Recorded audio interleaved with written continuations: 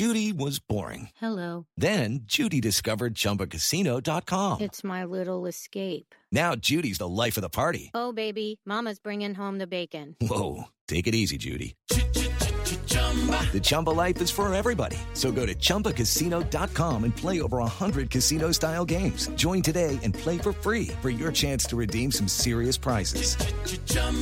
ChumbaCasino.com. No purchase necessary. Void where prohibited by law. 18 plus terms and conditions apply. See website for details. Hi, listeners. Today's episode contains descriptions of sexual assault. At the end of the show, we'll give you a resource in case you or someone you love needs some support. When Jules Woodson was growing up in the 80s and 90s, her church was everything. The church was my family outside of my biological family. I was basically born into the church.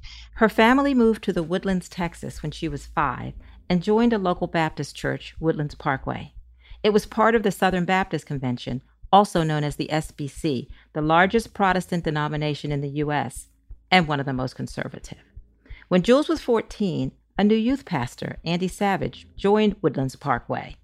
Her mom was on the committee who picked him.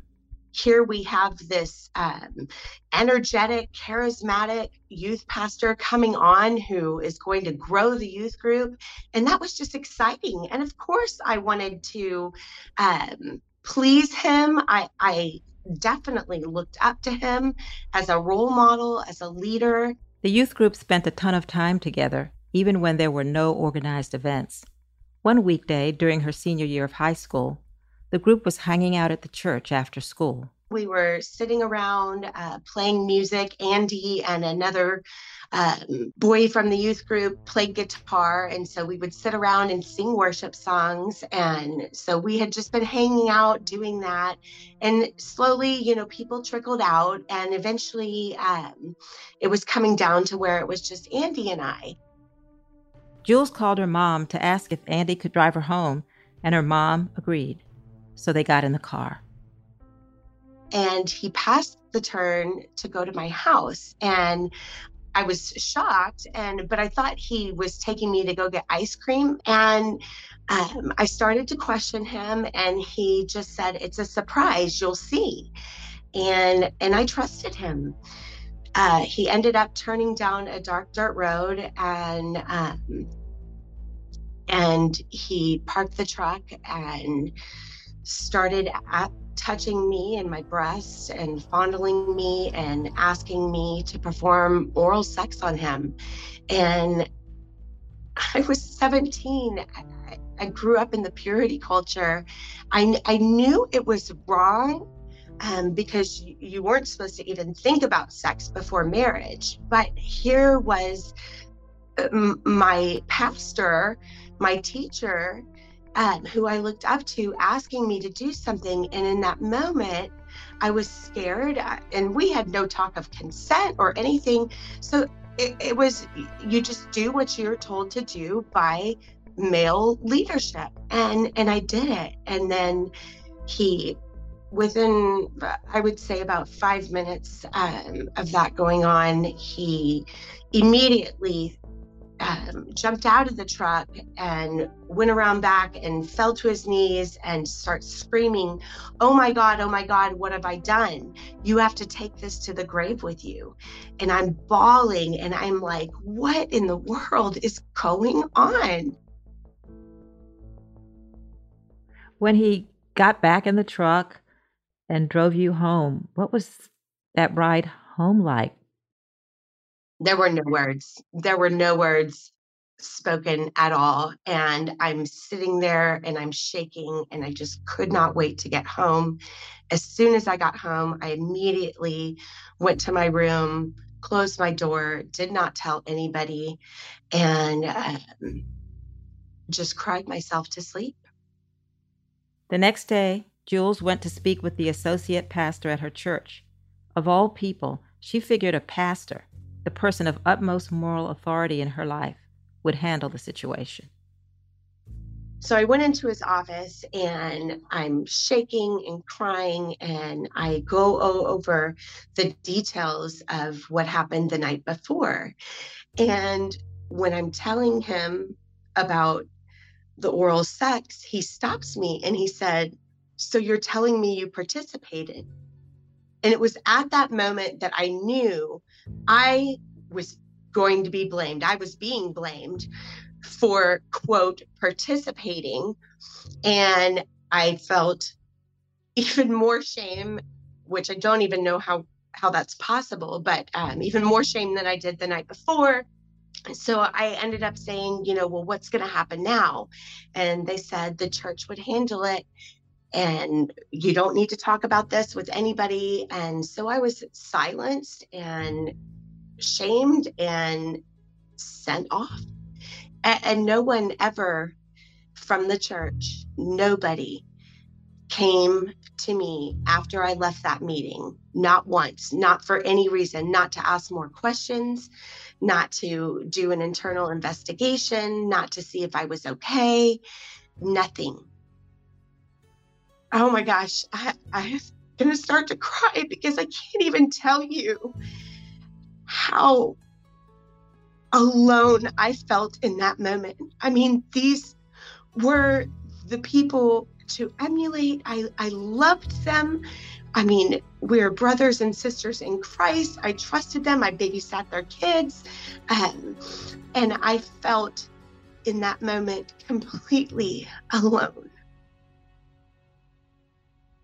Word started getting around the church that something had happened.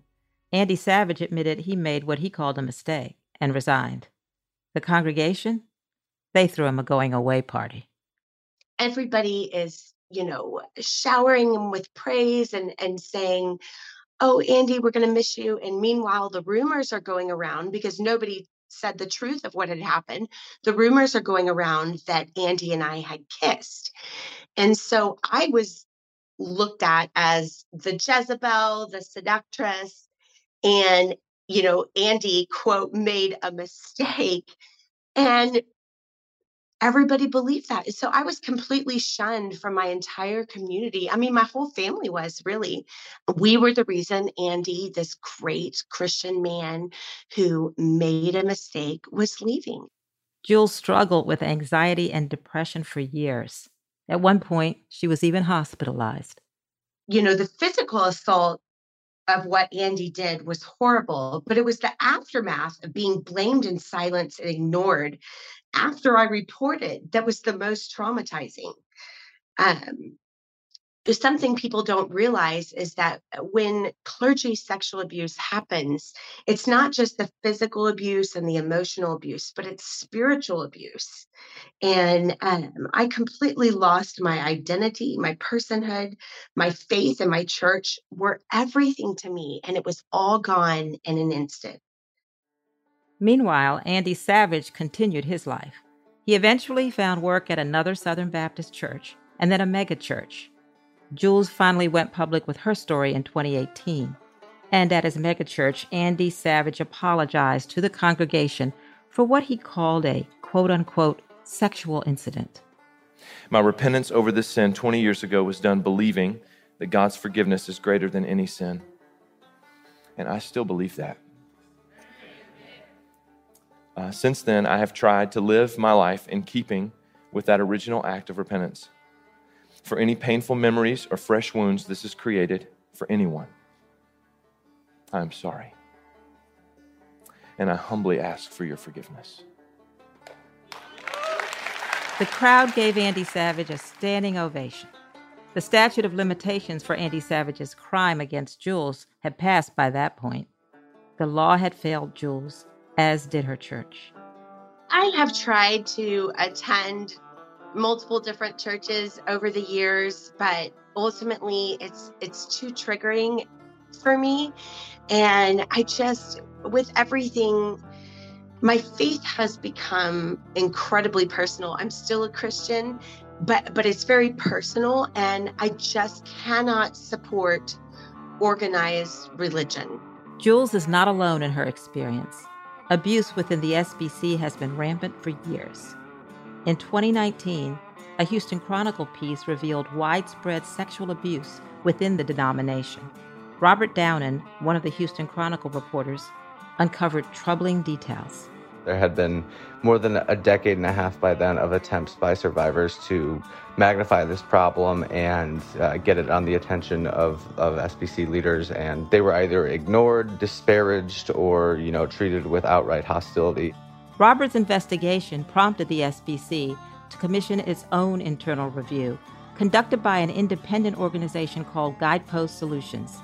The internal review confirmed a lot of what the Chronicle had already found.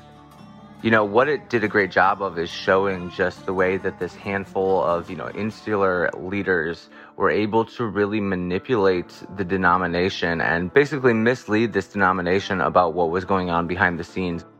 Earlier this month, the SBC announced it was being investigated by the Department of Justice. Some survivors like Jules hope the investigation might lead to crucial changes, but they're unsure if justice is possible or if substantive reforms will be implemented. This is not something that's, we do a few things and then, we've handled the problem and it's going to go away and we're moving on to other things. No, I need to see long-term committed reform. Today on the show, the Department of Justice is taking a serious look at the Southern Baptist Convention. But can anything truly change in a religious denomination steeped in traditionalism and, until now, cloaked in secrecy? Filling in for Mary Harris, I'm Mary C. Curtis. You're listening to What Next? Stick around. This episode is brought to you by Discover. When it comes to your finances, Discover wants you to know they are the credit card that is always there for you. With 24/7 U.S.-based live customer service, everyone has the option to talk to a real person anytime, day or night. Yep, that means no more waiting for, quote, normal business hours just to get a hold of someone. We are talking real service from real people whenever you need it. Get the customer service you deserve with Discover. Limitations apply. See terms at discover.com/creditcard.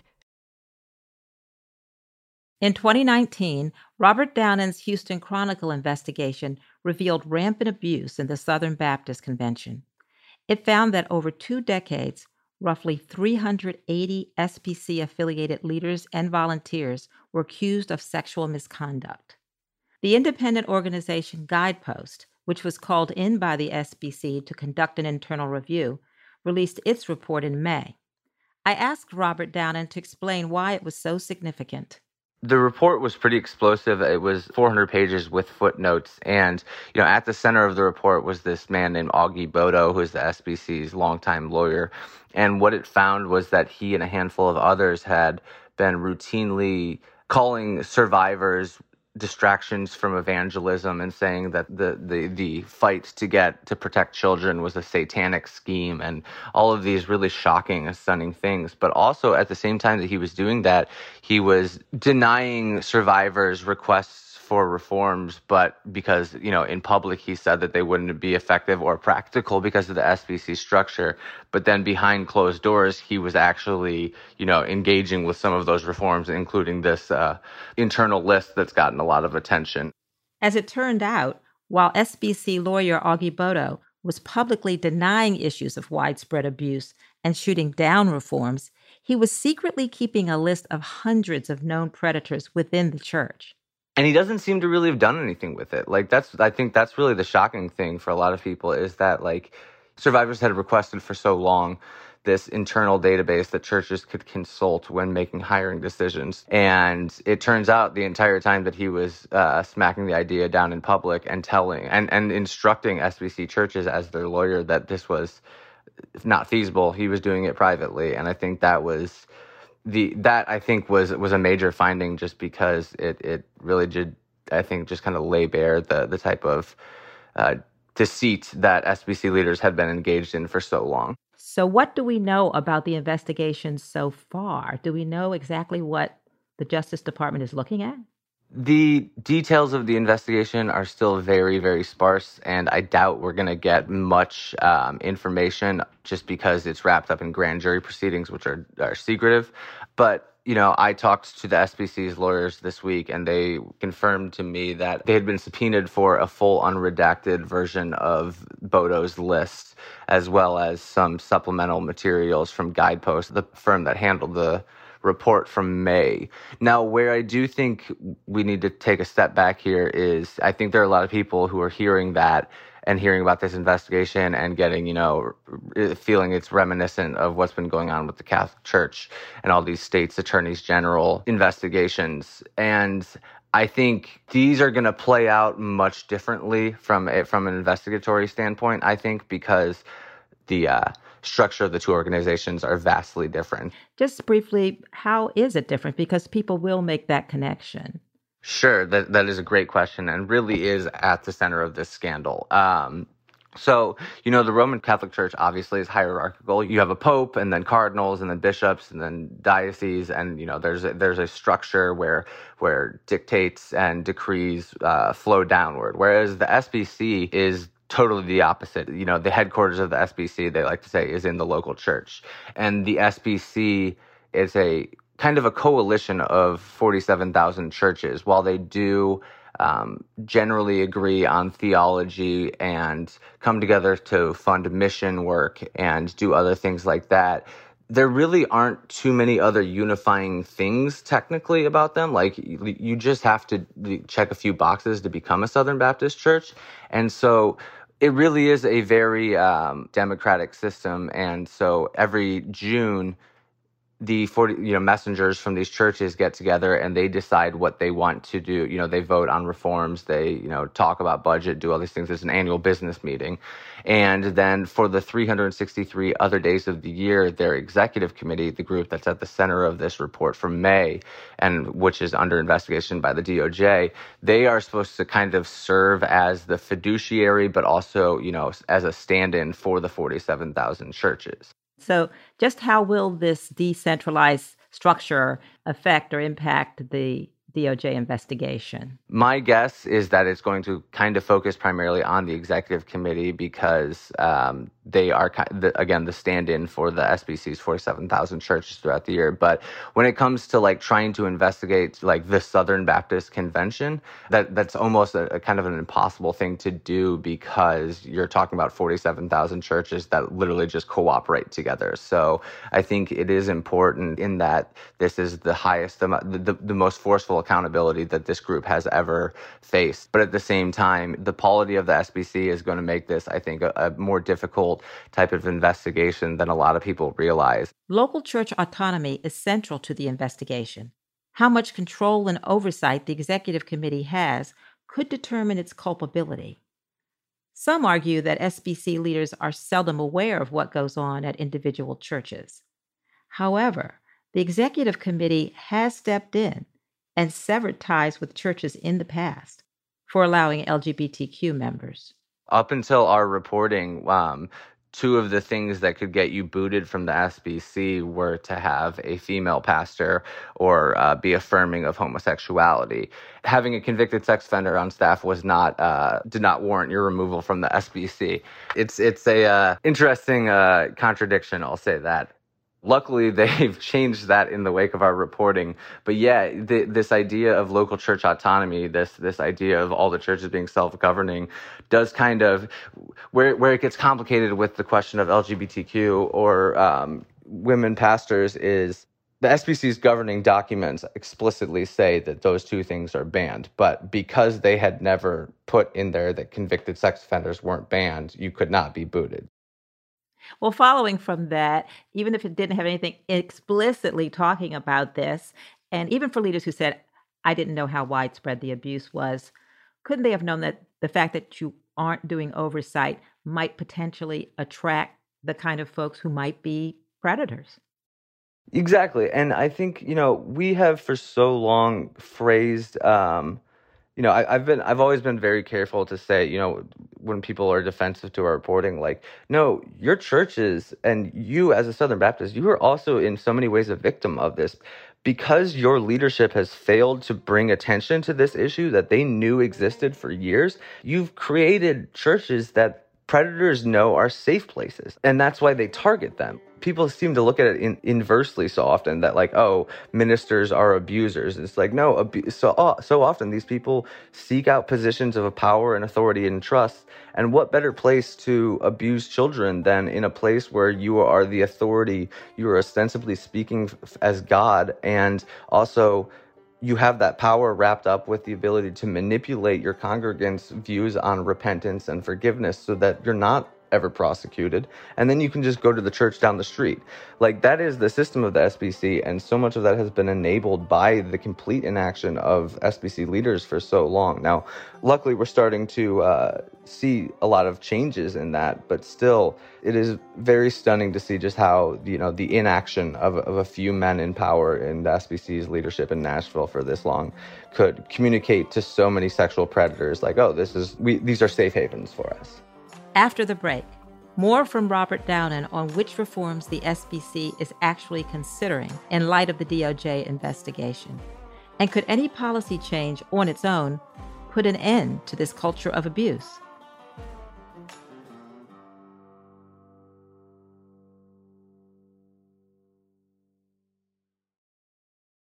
Wyndham Hotels and Resorts makes travel possible for all. Whether it's the long haulers looking for a great cup of coffee, a roomier rest for the on-a-whim road trippers, or a place to make summer memories with the whole family. No matter who you are, where you're going, or why, with 24 trusted brands to choose from like La Quinta, Days Inn, and Super 8, your Wyndham is waiting. Get the lowest price at WyndhamHotels.com. Restrictions apply. Visit website for more details. Hey guys, it is Ryan. I'm not sure if you know this about me, but I'm a bit of a fun fanatic when I can. I like to work, but I like fun too. It's a thing. And now the truth is out there. I can tell you about my favorite place to have fun. Chumba Casino. They have hundreds of social casino style games to choose from with new games released each week. You can play for free anytime, anywhere. And each day brings a new chance to collect daily bonuses. So join me in the fun. Sign up now at ChumbaCasino.com. No purchase necessary. VGW Group. Void where prohibited by law. See terms and conditions. 18+. In the wake of revelations of widespread abuse in the Southern Baptist Convention, a number of survivors and even some leaders have been calling for concrete policy reforms. At the annual convention this summer, SBC members voted to require keeping a public database of known predators within the organization, primarily to give SBC churches something to reference when making hiring decisions and to be more transparent about abuse. And that was actually passed at their meeting in June, pretty much unanimously. They're in the process of, discussing a care fund for survivors and also setting up, a confidential tip line. There are a whole host of things that they're pursuing right now that I think are going to, really start to, the reforms that they had made up until this summer. Even SBC leaders were quick to note, these were very much first steps. But more broadly, I think it would be fair to say that the SBC is definitely moving towards much more substantive reform, even if they've only taken those first steps. And some would say that some of the culture and actual theology of the SBC has factored into the abuse and the reaction to it. The women being submissive, purity culture, that you need reform of policy, but maybe broader cultural reform. Have we seen any movement in that area? Not from a, official standpoint, I don't think. But I just in my 5.5 years or whatever it's been in the SBC world, I can say that there has definitely been much more of a shift in conversations about, this idea of complementarianism, the idea that, women or men are complementary to each other, but have different roles, and therefore women shouldn't be pastors. So there's been, conversations about that.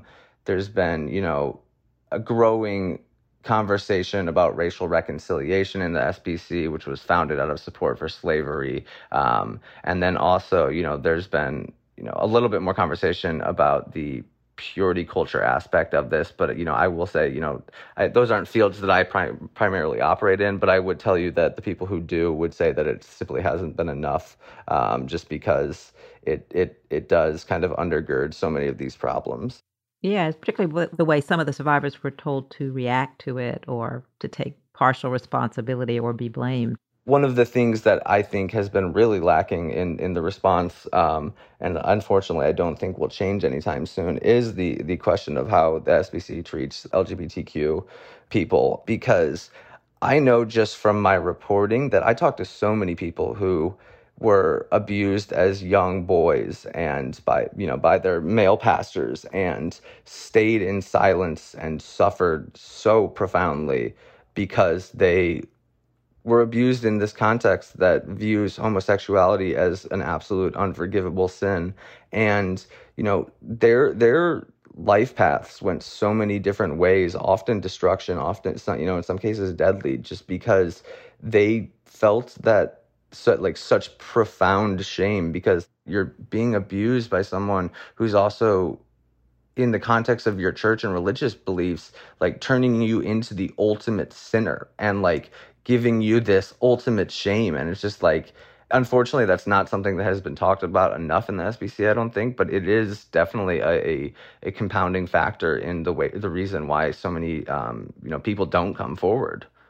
And the same thing, you could say the same thing of purity culture with young girls being abused, Now, when you compound that with, the religious trauma and the spiritual shame that accompanies clergy abuse, especially in these rural settings where you don't have a lot of support systems outside of your church, it really is, it's a perfect system for abusers, and it's about the worst system possible for those abused. The recent scrutiny into SBC comes at a time when the organization is already divided. A recent rift has formed, and leaders have disagreed on how to address issues like racism. In 2020, there was this splinter group that formed, quote unquote, grassroots movement that happens to be led by or heavily influenced by former leaders, including those who were implicated in the May report and who were ousted from recently from positions for their handling of rape claims. They have been less supportive of abuse initiatives, the need for racial reconciliation. They have kind of tried to frame all of these things as Trojan horses for liberalism to come creeping into the SBC, which, if you know anything about the SBC, is pretty funny because it's about as conservative a denomination as you can get. Regardless of how the DOJ investigation unfolds, the whole scandal has tarnished the reputation of the SBC. So how do you think this situation will affect the convention moving forward, both for the leadership committee and for individual churches? That, again, remains to be seen. But, over the last few years, the SBC's membership was already in a nosedive, even more so than the average American Christian denomination that have seen people kind of leaving. Now, what's interesting is I've seen some work on why people are leaving, and you have one group that is leaving because of the SBC's, handling of abuse, of race, of all these type of issues. And then on the other hand, you have a group of people who are leaving because they feel like the SBC's liberalized, and they found kind of MAGA preachers online who kind of fit with their political views and feel that they are not being represented in their average SBC church. And so that is kind of the broader conflict. There's obviously a broad agreement amongst the church representatives that met at these annual meetings. But the question moving forward, I think, is, which hill do you want to die on? The membership hill, where you're not speaking out against things that you need to speak out against, or the hill on which, you're speaking out against the things that you want to, membership be damned. They're still wrestling with that. I think that's where it kind of does matriculate down to the local church and this broader culture, because headquarters of the SBC really is the local church. And this is where I do think, this DOJ investigation kind of ramps up that question at the more local level. Everyone knows our denomination is under federal investigation right now. Do we even want to be a part of this? And what are we getting from the SBC versus what are we giving to them? And, how is this relationship with the SBC affected what we do and don't talk about? Just all these more local decisions that I think are going to be amplified by the DOJ scrutiny. Thank you, Robert Downen, for appearing on What Next. I hope you'll keep us posted. Thank you so much. I'm happy to. Robert Downen is a reporter at the Houston Chronicle. Jules Woodson is launching a nonprofit to provide therapy funding for survivors of sexual abuse. If you or a loved one are dealing with sexual abuse, here's the number for the National Sexual Abuse Hotline, 1-800-656-4673. And that's the show. If you're a fan of What Next, the best way to support our work is to join Slate Plus. Go to slate.com/whatnextplus to sign up. What Next is produced by Elena Schwartz, Mary Wilson, Carmel Delshad, and Madeline Ducharme. We're getting a ton of help from Anna Phillips, Anna Rubinova, and Jarrett Downey. We are led by Alicia Montgomery and Joanne Levine. Filling in for Mary Harris, I'm Mary C. Curtis, columnist at Roll Call and host of its Equal Time podcast. We'll be back in this feed tomorrow. Talk to you then.